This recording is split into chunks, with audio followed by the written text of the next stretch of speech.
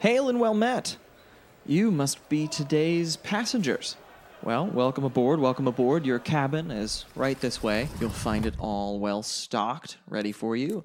If I can just check your tickets, yes? Okay, everything seems to be in order. And who am I? Well, I'm Drew Broussard. I'll be your host, your guide, your tour guide, as we embark on an intrepid voyage, a voyage into genre.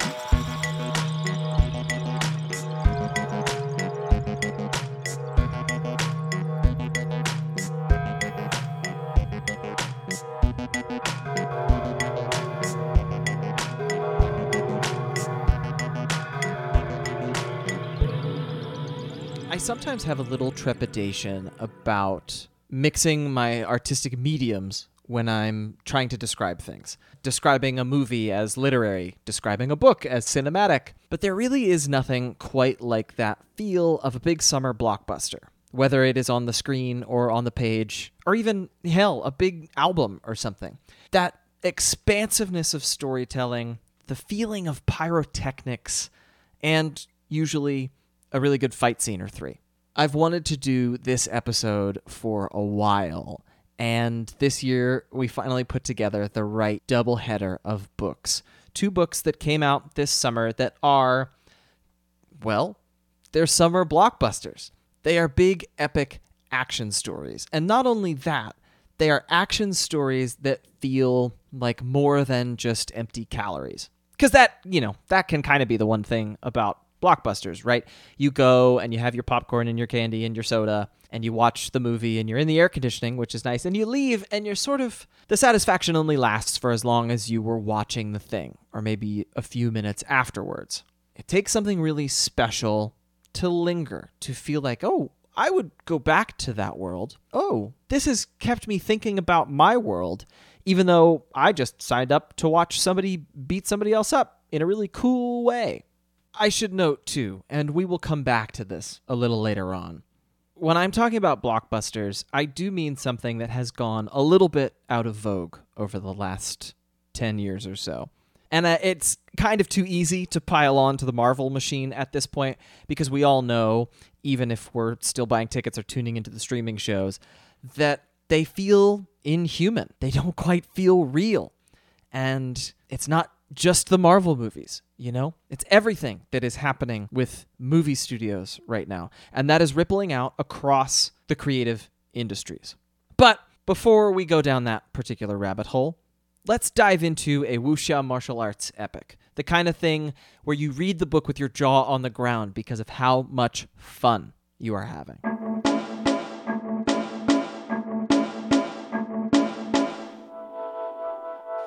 S.L. Huang is a Hollywood stunt performer, firearms expert, and Hugo Award winner with a math degree from MIT and credits in productions like Battlestar Galactica and Top Shot.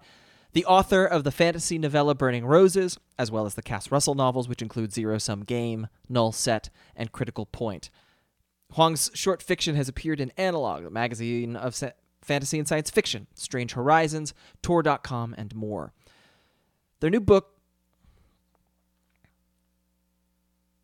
Huang's new book, The Water Outlaws, is, as I just said, a wuxia martial arts epic.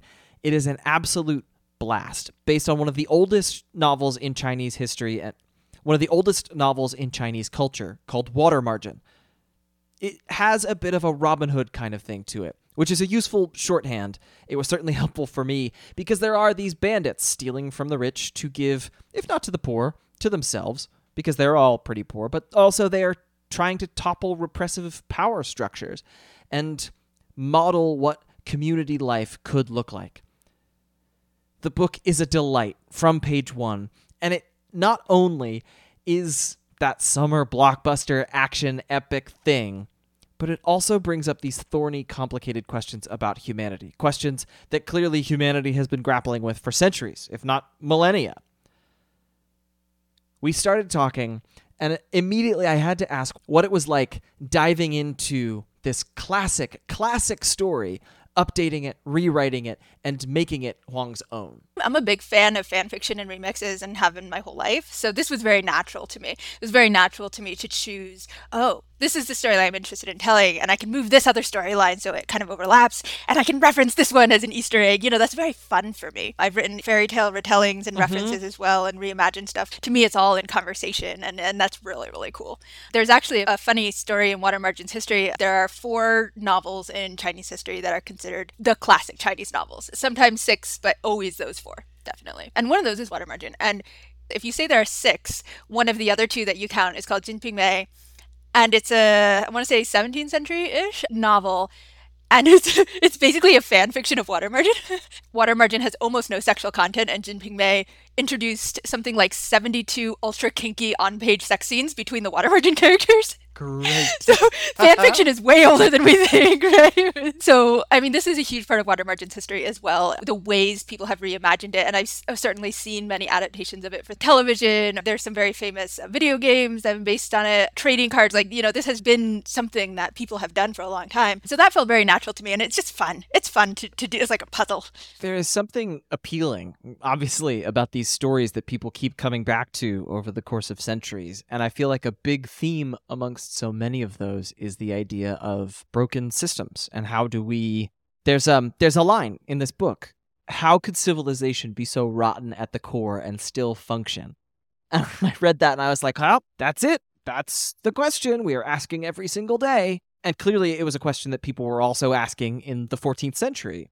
And I want to know about how you were balancing the thrum of history and also really pulling things forward to make it feel like those concerns are still so viable in the present, too. Wow, I love this question. I also love that line, and the audience can't see, but I was smiling when you started to say it. Not because I think it's actually a good thing in society, but just that you picked that up, because as an author, we always love readers who are on the same page with us, pun intended. Do you ever read ProPublica or investigative journalism like that? Sometimes I read these ProPublica articles, and sometimes they're on like big national issues, but a lot of times they're on these issues that only concern a few people per every thousands of people or something. There was one recently on child custody issues falling through the cracks, right? I don't know anybody this is happening to, but apparently it's more widespread than just this case study that they were covering in the article. And it was absolutely devastating. I've read about things like pig butchering scams, but those are the sort of like phishing scams where they pretend to be financial advice and then they like completely destroy people's lives. And they were writing about the human trafficking aspect. That was just incredibly informative. There's so many issues like that. And I've had this thought before that if this was the one issue in the world, we could all get together and insist it gets solved. We could all stand together, however big of a percentage of these billions of people who are empathetic and love other humans, and we could solve this. But the problem is it isn't one issue, right? It's so many. And when I read these articles or I learn about these things that don't necessarily touch my life personally, but are so upsetting and so monstrous in the things that people do to other people or the ways that people can, real humans can slip through the cracks and be traumatized by society failing them. There's a sense to me of how can this happen to this person who lives under the same government I do? And certainly I have many problems with my government, right? But the government is not failing my life so presently in those specific ways. I struggle with seeing how this can happen to somebody and yet my life is basically functional and that I can not know this if I wanted to. And that happens all the time. There's plenty that I don't know about that's happening all the time.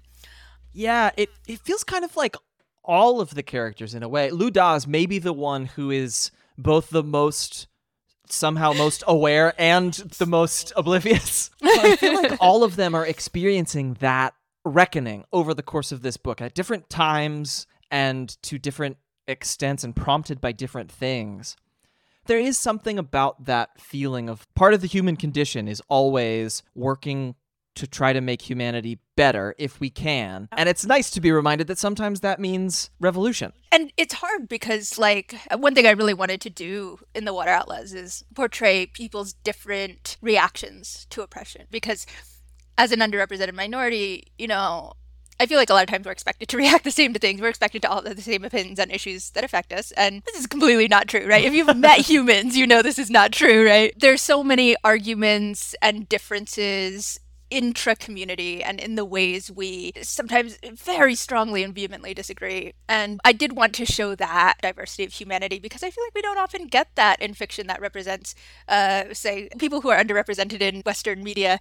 And, you mentioned that, sometimes we have to think about revolution, but thinking about revolution is dangerous. It involves violence. It involves innocent people dying. And I didn't want to shy away from that either. I mean, this book is a martial arts adventure, but these deeper themes of like when violence is justified, if it ever is, and when we rise up against a society that's basically functioning for a lot of people, when does that become justified? I hope I've done justice to some of those themes. Yeah, I mean, the fact that this book came out during the summer of Barbenheimer, I was thinking so much about... Sorry, that took me a minute to hear it said instead of read. Okay, I think it's maybe the first time I've said it out loud, and I don't know how I feel about it personally. I might end up re-recording that question when I go back to edit this. But the God's Teeth in particular, and like so much of the conversations that are happening around like this incredible power just were making, I think, because the international media was sort of like, hey, let's talk about the atomic bomb again. Not just because of the movie. These questions of like what the pursuit of technology, the pursuit of power at all costs, and sort of the ways in which the people who get lifted up to do that, Kai Jing is certainly one of them, they sort of get to just do it. And it doesn't matter if they kill people because it's, it's for the good of the empire or whatever the thing might be.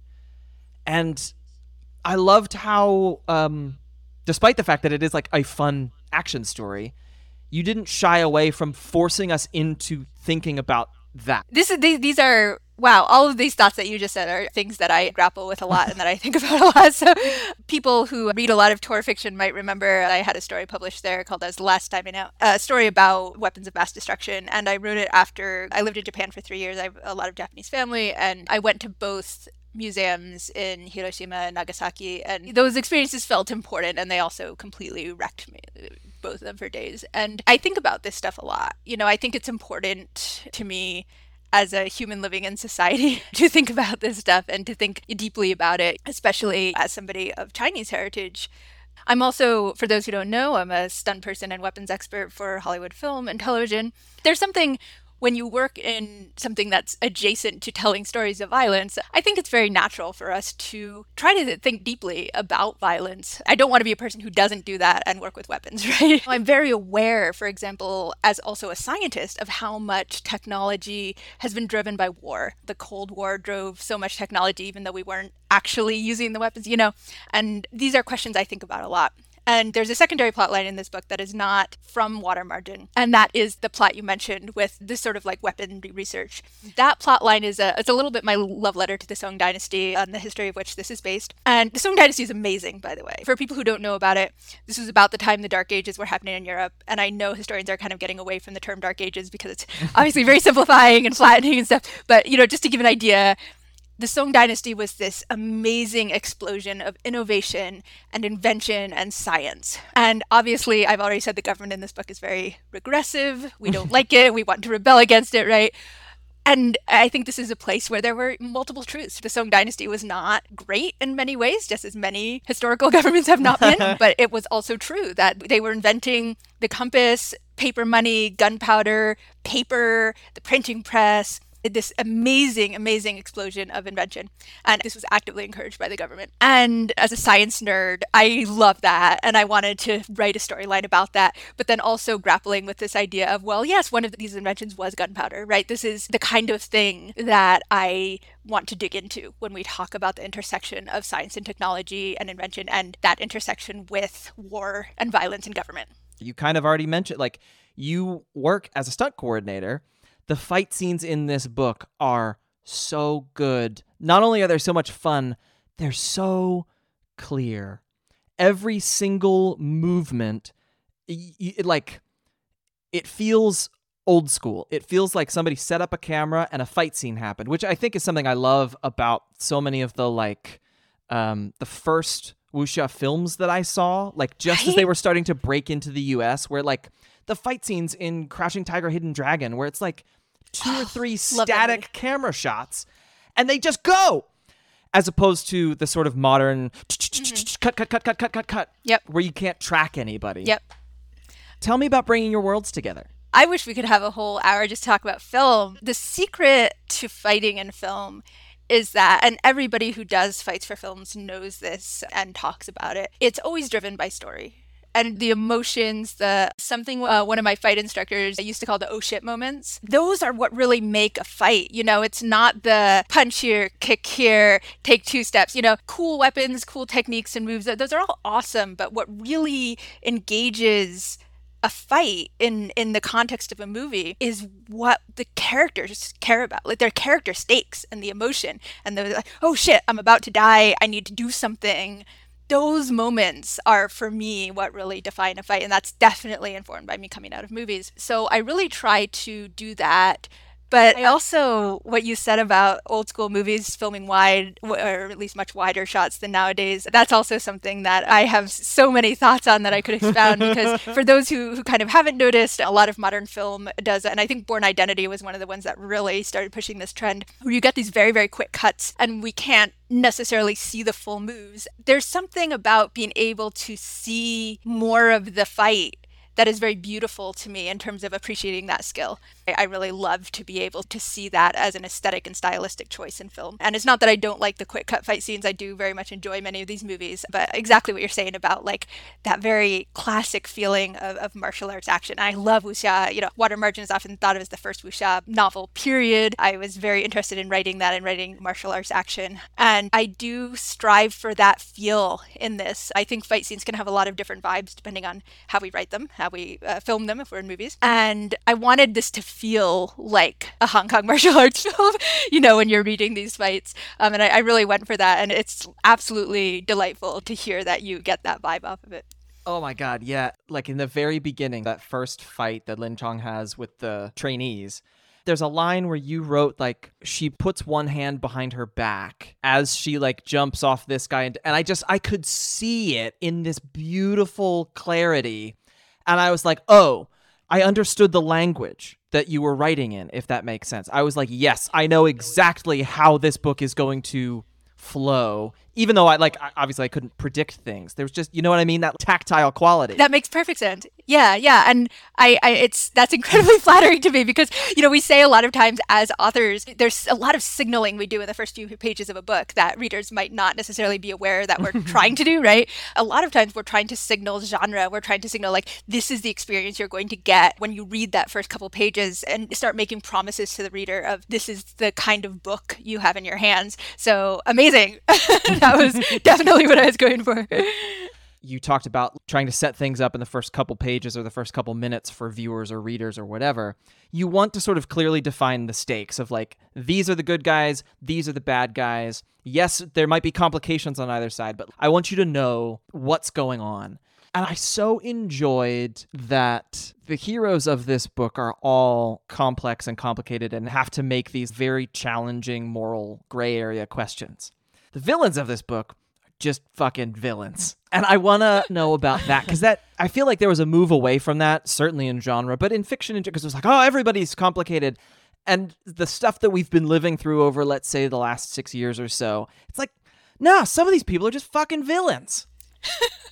Yeah, you know, I love the way that you're reading this book, I have to say. I think there's a lot of truth in that in terms of where my mindset was as well, to be honest, because my first books, if anybody has read the Cass Russell series, starting with Zero Sum Game, it definitely was in these villains are also complicated and we can kind of understand where they're coming from. I have to say, I love that. I love books where you maybe don't even know who the villain is. There are people acting against each other's interests, but we sympathize with all sides. I mean, I think I tend to be optimistic about humans. I tend to give people the benefit of the doubt. And until around, let's just pull a year out of the air, 2016 or so, I kind of had this idea in my head that most people are good. And I still do think that, but those percentages have shifted a little bit, right? Like I thought the vast majority of people were basically good people going about their lives and trying not to do shitty things to other people and trying not to step on other people for their own gain and stuff like that. I knew there were people who did this. this, but I thought it was only a very, very small percentage, like minuscule. But yeah, I think over the course of most of the last decade, there's been a lot of reckoning with just like the amount of energy that some people have been putting in my country to taking away other people's rights and destroying their lives. It's incredibly upsetting. It's hard to think about, especially as somebody who's in several minority populations, it's hard to think about that many people who don't think I'm human, don't want me to have these rights. And now realizing that this is a much greater problem in scope than perhaps I knew. And like many things, I grapple with it in my fiction. And the original Water Margin keeps telling us they're heroes in the original. And they're very morally gray. They make a lot of like questionable choices. And perhaps maybe that's why one of the reasons I was so interested in retelling it. I definitely wanted to interrogate that. But it is unquestionably true throughout the whole book that the people they're fighting against, these corrupt and oppressive government officials, are way worse than they are. And I thought that was an interesting paradigm. That you're right, in modern fiction, we don't usually see that as the setup. And yet, it kind of is a lot of our real world, right? Yeah. Like the people we vote for, where we're saying, there's so many things I dislike about you, but you're on the same train I'm going on, the same direction, and these other people over here are really trying so hard to make it so that my rights are taken away. We are in the position of making these choices, not in the same way, but certainly that kind of thinking has been, I don't know, something that's been on my mind a lot lately at any rate. Yeah.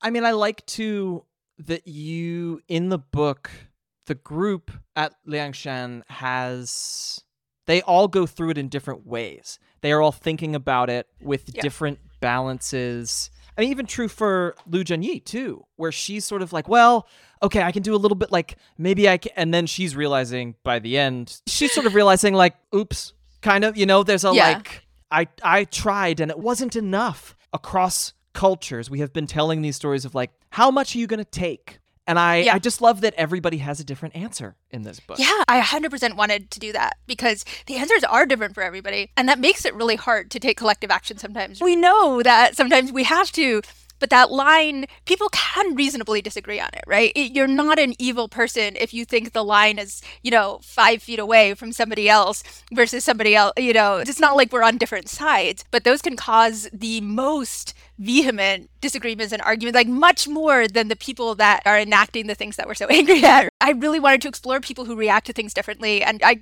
don't think people will agree with everything every one of the bandits does, but I hope people understand and feel that everybody's human. And reacting in a reasonable way for their background. Not necessarily reasonable on an absolute scale, but like, oh, I see how you got there. There's something I really love about the way that magic exists in this book, where it's more or less right up front. We're introduced to the God's Teeth and sort of this possibility of people being able to manipulate forces that are larger than our own. But then there are these little glimpses of other things. Like one of the absolute, if I had seen it in a movie theater, would have been like standing up and cheering moments, is this moment of tattoo magic that I was just like, this is so cool. Oh, thank you. And it's like, there, gone in a flash. This is super informed by my love of Chinese stories and Chinese literature and movies, which has always been a part of my media consumption, and tends to treat magic and the supernatural fairly differently than we see in more American or European derived epic fantasies. It's sort of always there, but then it comes up when it comes up and it doesn't when it's just part of the world. And you don't see that a lot. I think the overarching thing people tend to do in fantasy, in at least the North American markets and the British markets, is to have these complicated magic systems with rules, and that some people can do magic and some people cannot do magic. And the base assumptions that I see in things like wuxia media are totally different. And xianxia media, Water Margin is no exception. Water Margin is mainly not a supernatural kind of book, but like many things from that time period, every so often somebody is like a sorcerer and doing like, Taoist spells or something, just ran out of nowhere, right? And there's one character in this book who's very skilled at that the kind of thing. And in the original Water Margin, that character is as well, just kind of comes up randomly every so often. I wanted to play with that in terms of putting this in hopefully a way that would also be accessible to American readers. I so wanted to introduce this story and this type of storytelling to people who may not be as familiar with it. I feel like it's I'm helping in a small way expand the ideas of fantasy that we have.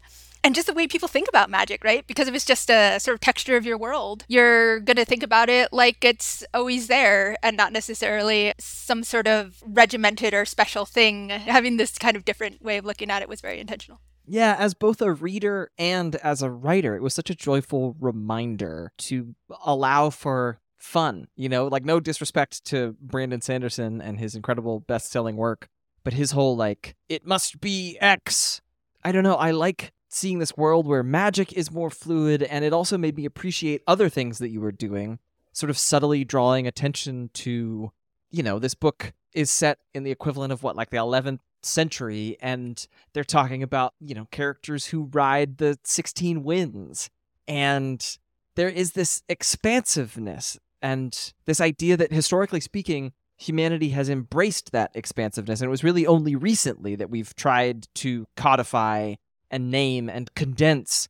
And I like that this is a really wonderful reminder to turn around and be open instead. Thank you. I do feel like that pendulum swings back and forth, historically, right? Like we have this conception that we've always moved in one direction, one more progressive direction. And I don't think that's true. I'm not a historical expert or scholar in that, but everything I read about, and sometimes it's not in the same ways, right? Where one thing I was trying to do with this book was we have this society that's quite sexist and quite gender essentialist, and yet it doesn't have the transphobia that we see here. And I feel like that is sometimes surprising to people, but I feel like it's also historically accurate, because there have been so many times when people didn't think about queerness in the same way. People didn't think about gender in the same way.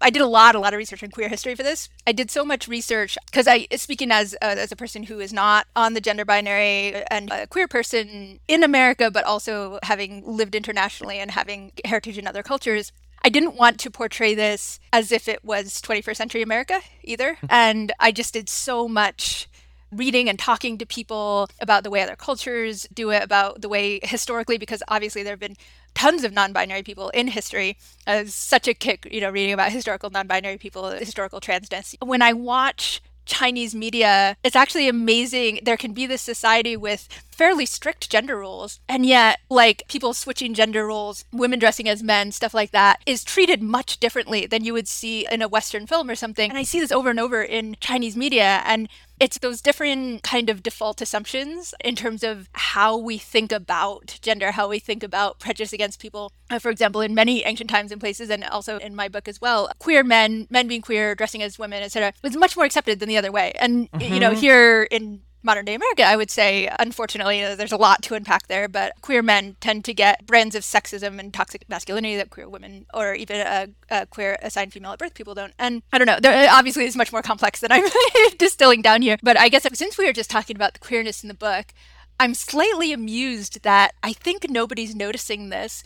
I have 5 POVs in this book, and one of them I wrote entirely without third-person pronouns. And this is very much a craft challenge, and the reason I did it was not to leave it ambiguous, but because Chinese, especially earlier than this century, still does not gender in speech, but also did not gender in writing, despite being, a very patriarchal and gender essentialist society. So, if I'm writing this sort of a translation convention, all the trans characters, their pronouns, of course, I'm just, quote unquote, translating into English properly. But what happens when that is kind of, you can't really do that maybe without introducing a neopronoun or something, which then why aren't the characters discussing this? Because in this society that's otherwise regressive about various gender roles and stuff. And so the most proper decision felt like not putting in any pronouns at all.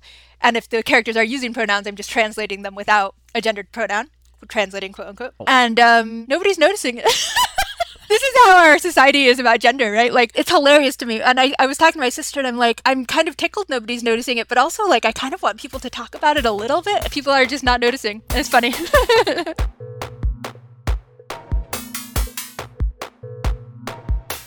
Julia V. and Ken Bebelle are the authors of the Seattle Slayers series, as well as the brand new series, The Phoenix Horde. Julia likes stories about monsters, money, and good food. She was born in Macau and grew up in Northern California. She's a graduate of the Viable Paradise Workshop. Ken turned his childhood love for reading sci-fi and fantasy into a career in prosthetics, and then came back to writing books about plucky underdogs and ancient magical artifacts. He grew up in Northern California and now lives in Southern California with his wife, 2 kids, and too many tomato plants. These two have been writing together since middle school, a fact that charms me to no end. And Ebony Gate, the first book in their new series, The Phoenix Horde, benefits from the fact that they have known each other and written together for so long. The book follows an assassin, magical swordswoman named Emiko, who used to be the blade of the Sung clan until something tragic and terrible happened.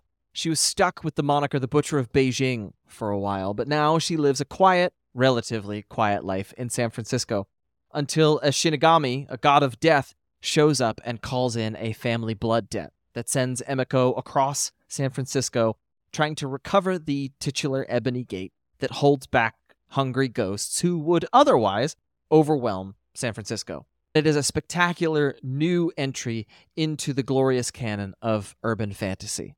When we sat down, I asked them to tell me about how they got started. We actually started writing in the 8th grade, and it was totally organic. I mean, we bonded initially over fantasy novels, and we were both reading a ton back then. We were both those kids who always came to school with extra books because we would be bored and just be reading in the back of the class. Yeah, and we had all the same, nerdy overlaps. Magic the Gathering cards and Dungeons and Dragons, and I was a huge Sandman fan. We had to rely on ancient technology to collaborate back then too. We had a 5 1/4 floppy disk we used to exchange by our lockers at school, and Ken had this printer at home, it was like a daisy wheel. Yeah, a daisy wheel printer that sounded like a Gatling gun when it was printing. And we entered a contest. We wrote a sword and sorcery novel that is a little cringy in retrospect. I had to print it out at 11 o'clock at night. I had to bury the printer under piles of bath towels so I wouldn't wake up the house. It printed out on perforated paper. Yeah, it's a lot easier now because we have Google Docs, right? So we can write at the same time. And I think we have 1 million words together under our belt. I know, not including our 13-year-old Rose, right? 30 years later, I do NaNoWriMo, and I call him after, and I'm like, that was really fun. We should write some more. And I sent him a short story that I had started, and I was like, why do you write the next part? And that was early 2017. We've been doing that ever since now.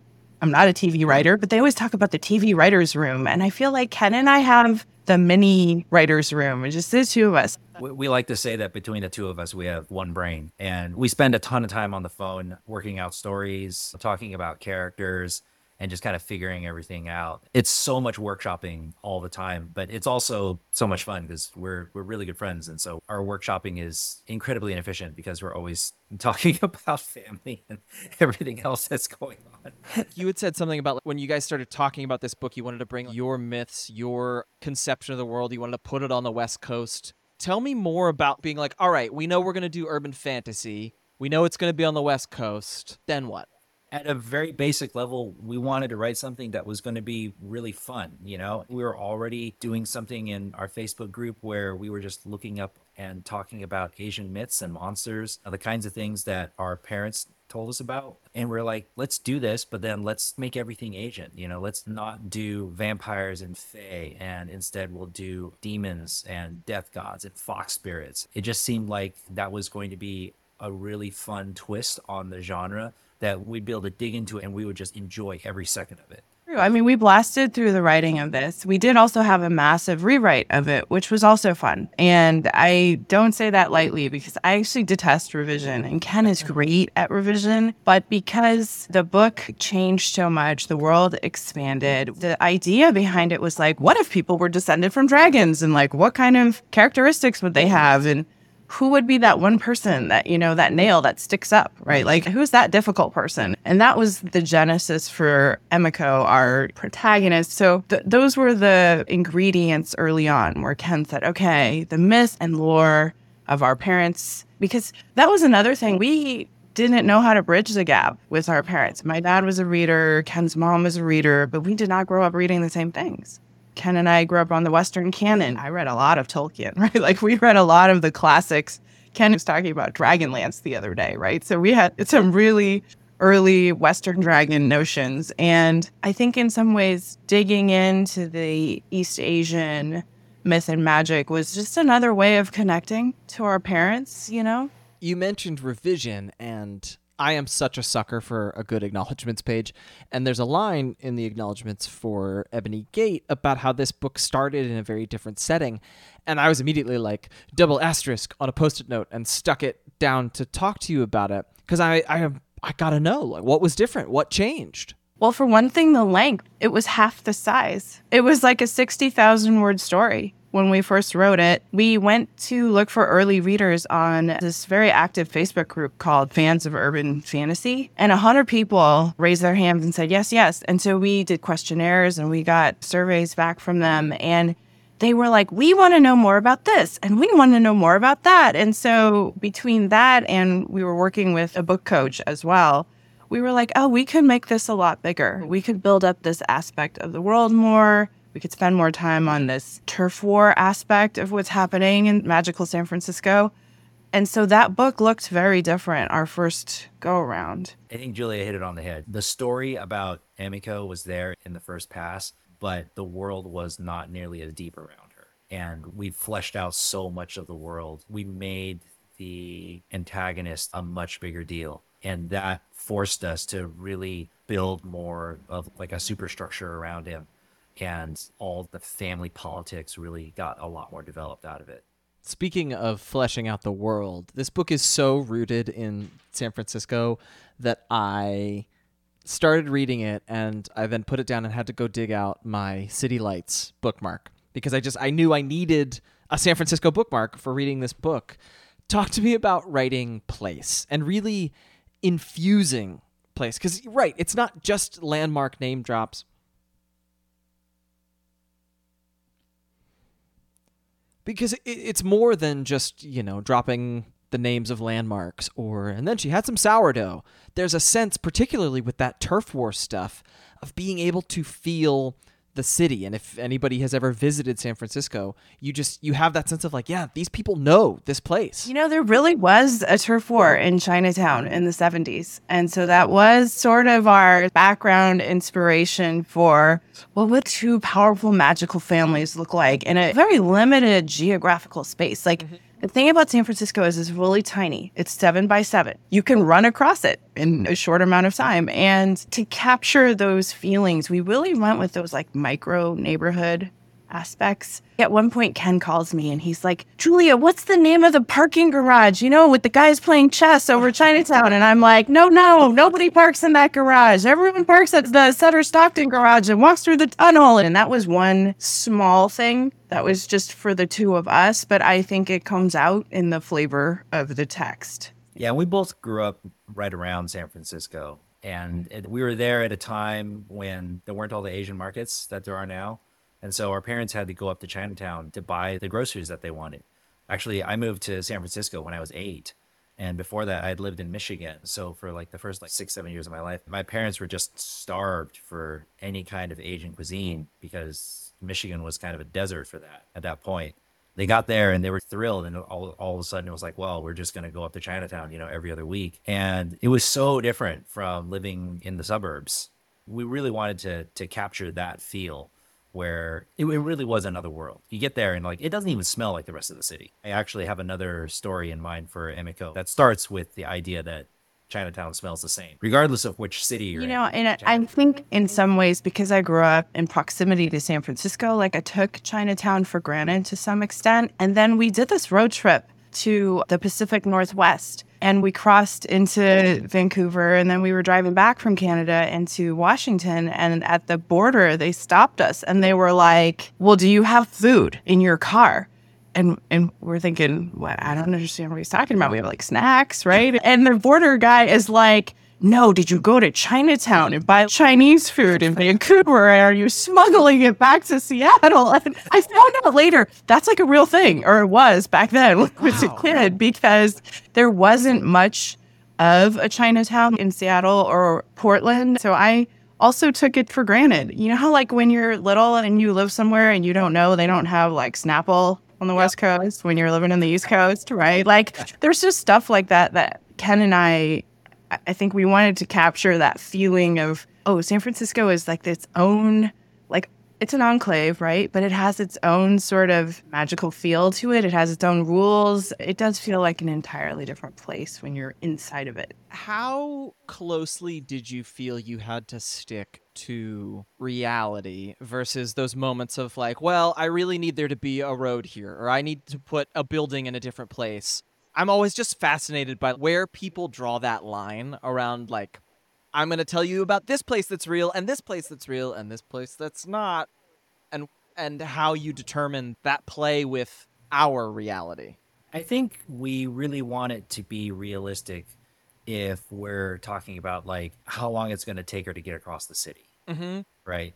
Of course, if we need her to get across the city in 5 minutes, there's magic. So you can always do that. But if we're talking about her like running across the city, then we would get out a map and say like, okay, is this reasonable? She can, can she run 2 miles across the city along this path? We stuck in a couple landmarks that are very iconic, like the Palace of Fine Arts, obviously the park. But the whole idea behind this was not only is San Francisco like a magical place on its own, but we wanted there to be like this other layer of like, where do these dragon people live? If you know the right door to go through, then all of a sudden you're in amongst all these people, or you're all of a sudden a sheep among wolves. Yeah, and the landmarks are real faithfully. We followed them. We studied Google Maps. But, the notion of like a magical library inside the San Francisco Public Library, right? What do you mean that's not real? I guess all of us together here can agree that libraries are magical already. But this notion that there was like a hidden domain and that there was this all-powerful being that ruled within, we kind of like that feel. And that's what we wanted to create. There's so much mystery and lore in this book. I mean, the shards, these satellite spaces that are kind of quantumly entangled with our world. And for all the opportunities that we get to see those and visit those and hear people talking about them, there's still so much open and left to discover. And meanwhile, like, the plot is also just barreling forward. And it makes me want to ask you about balancing a good standalone story and starting something new, starting the first book in a series.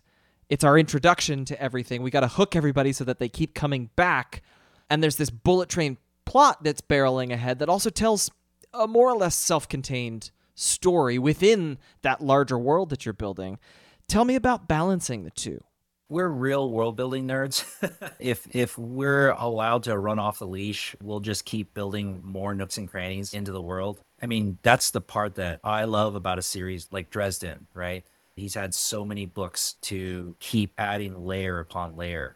And when we went through the expansion of the book, we're like, okay, this is what we're shooting for now. We want something that feels really, really rich. I think this is also where it's good that we have an editor to help us like say like, okay, no. You don't need all of this right here. You need to actually be moving the story forward. But I think we were actually kind of surprised in the editing process that there were definitely some situations where we were just trucking along with the plot. And our editor, Claire, she was like, well, no. You want to slow this down a little bit here. You want to give us a little bit more backstory. Tell us about this. She helped us really find a better balance point for that trading off between plot and world building. Claire was also like, tell us how Emiko feels about this, because she has some strong opinions. And this actually changed the book more than anything else in the revision process. When we stopped to think about, well, how does Emiko feel about this? The book got darker. We were like, wow, she feels pretty bad about this. This sucks. I think initially the book was a little more, I want to say like snarky or humorous. And we cut a lot of that because once we started exploring that interiority of her complicated family dynamics and that generational trauma that she's, still living through, we thought, oh, that doesn't feel great, Yeah. And, she didn't come to San Francisco under the greatest of circumstances. She spent 2 years kind of pushing all that down. And then everything in the book is just digging it all up for her. And so, like Julia said, we were tasked with, let's figure out what's going on inside her head. And let us dig all that up for her. Yeah, I mean, one of the things that as a reader will always turn me off from anything, but certainly urban fantasy, is when it relies a little too much on like the one-dimensional hero who's, snark, quip. And at the end, the author wants you to feel something because they've had some loss or they've had some setback. And you're like, well, I know the next book is still going to start with this person being like, quip. So why should I invest? And I was invested from Emiko from the beginning. And I think it was that interiority, the complexity of where she's outwardly putting up this wall around people, but then we're also spending so much time in her head. And you get to see her as something more than, having a very special set of skills. Okay, we love the like highly skilled protagonist. That's actually one of our favorite things. Ken and I are preparing for the San Diego Book Festival, and we're on this panel which is about like coming out of retirement. And it's funny because I realized I cannot resist the trope of one last job, right? And your protagonist does have really mixed feelings, right? Because on the one hand, it feels good to use your skills. But on the other hand, sometimes you fall back on bad habits that you realize like, oh, this is not healthy for me. This also makes me want to ask you about writing action sequences. Each scene was crystal in my mind, and I understood the stakes. I understood where people were in space.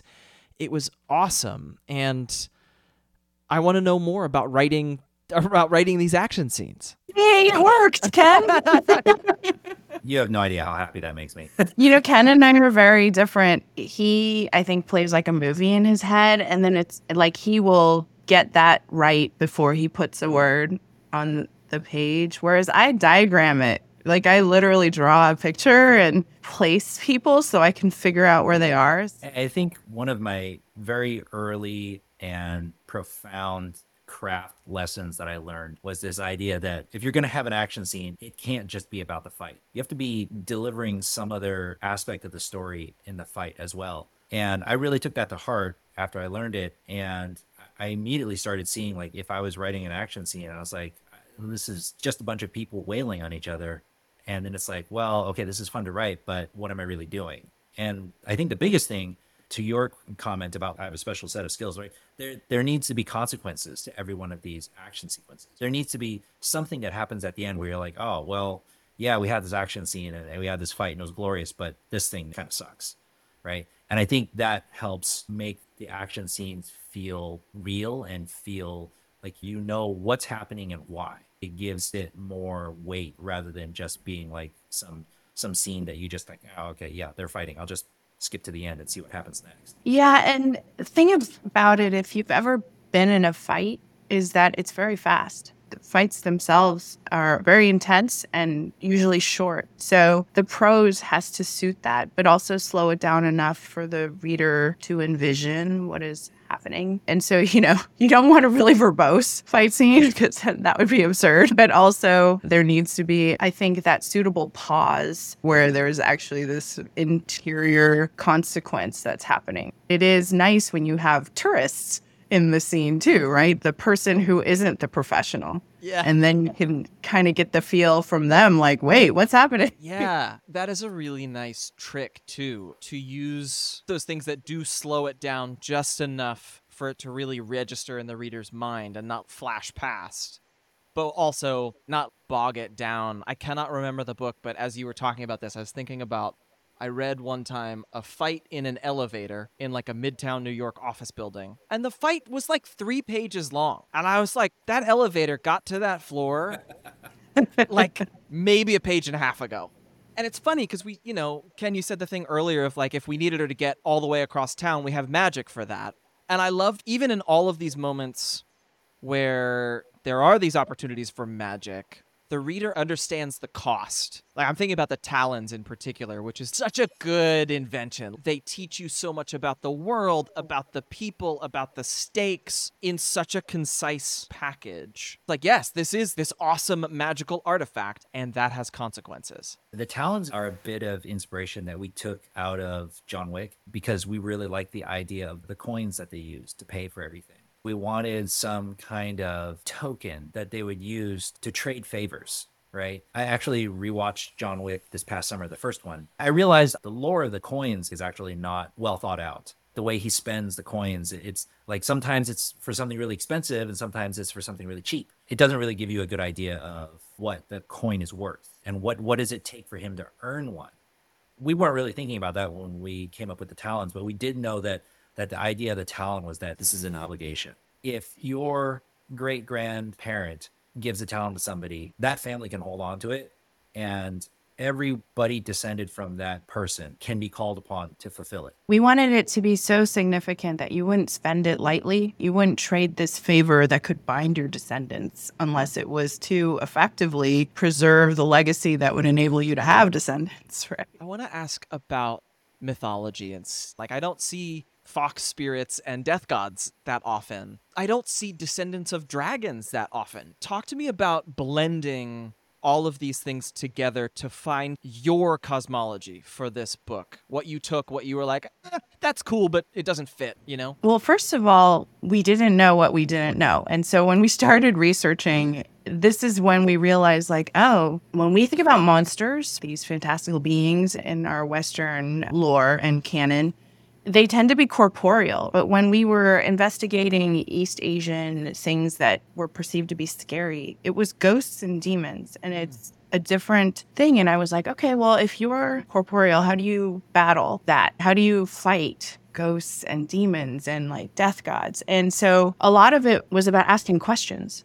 We were like, okay, well, how do we do this? How would we do this? If you believe you're descended from dragons, how does that affect the way you behave? Asking questions was how Ken and I interrogated what we're going to use when we make our world. I think the other interesting thing that happened was, like Julia said before, we grew up on things like Dragonlance and Tolkien. And so we grew up with this very Western idea of what a dragon is. It's a big lizard that lives in a cave or underground and sits on top of a pile of treasure, you know.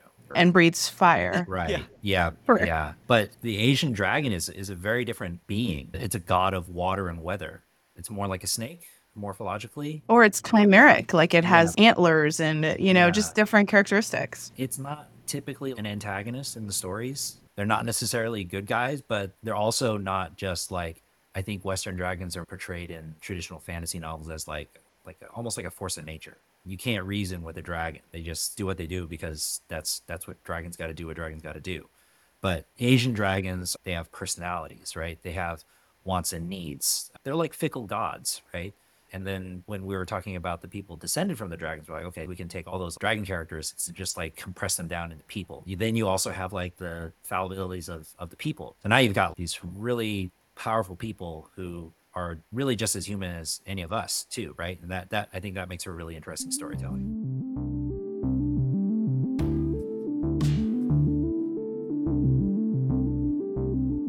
So normally here I would be introducing the third interview, our little moment of zen to button out the episode.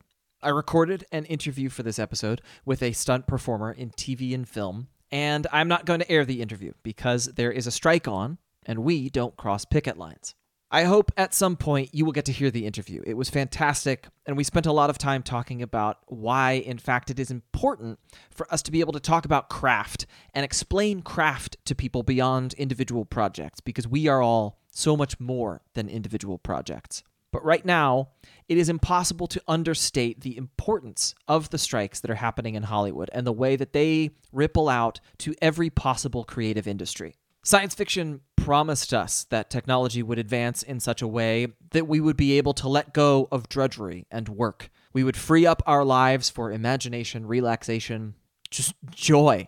And instead, in 2023, we see technology, or more specifically, the people who control technology, those Silicon Valley tech bros, trying to make it so that technology makes our art so that we can work more. Not to put too fine a point on it, but fuck those guys.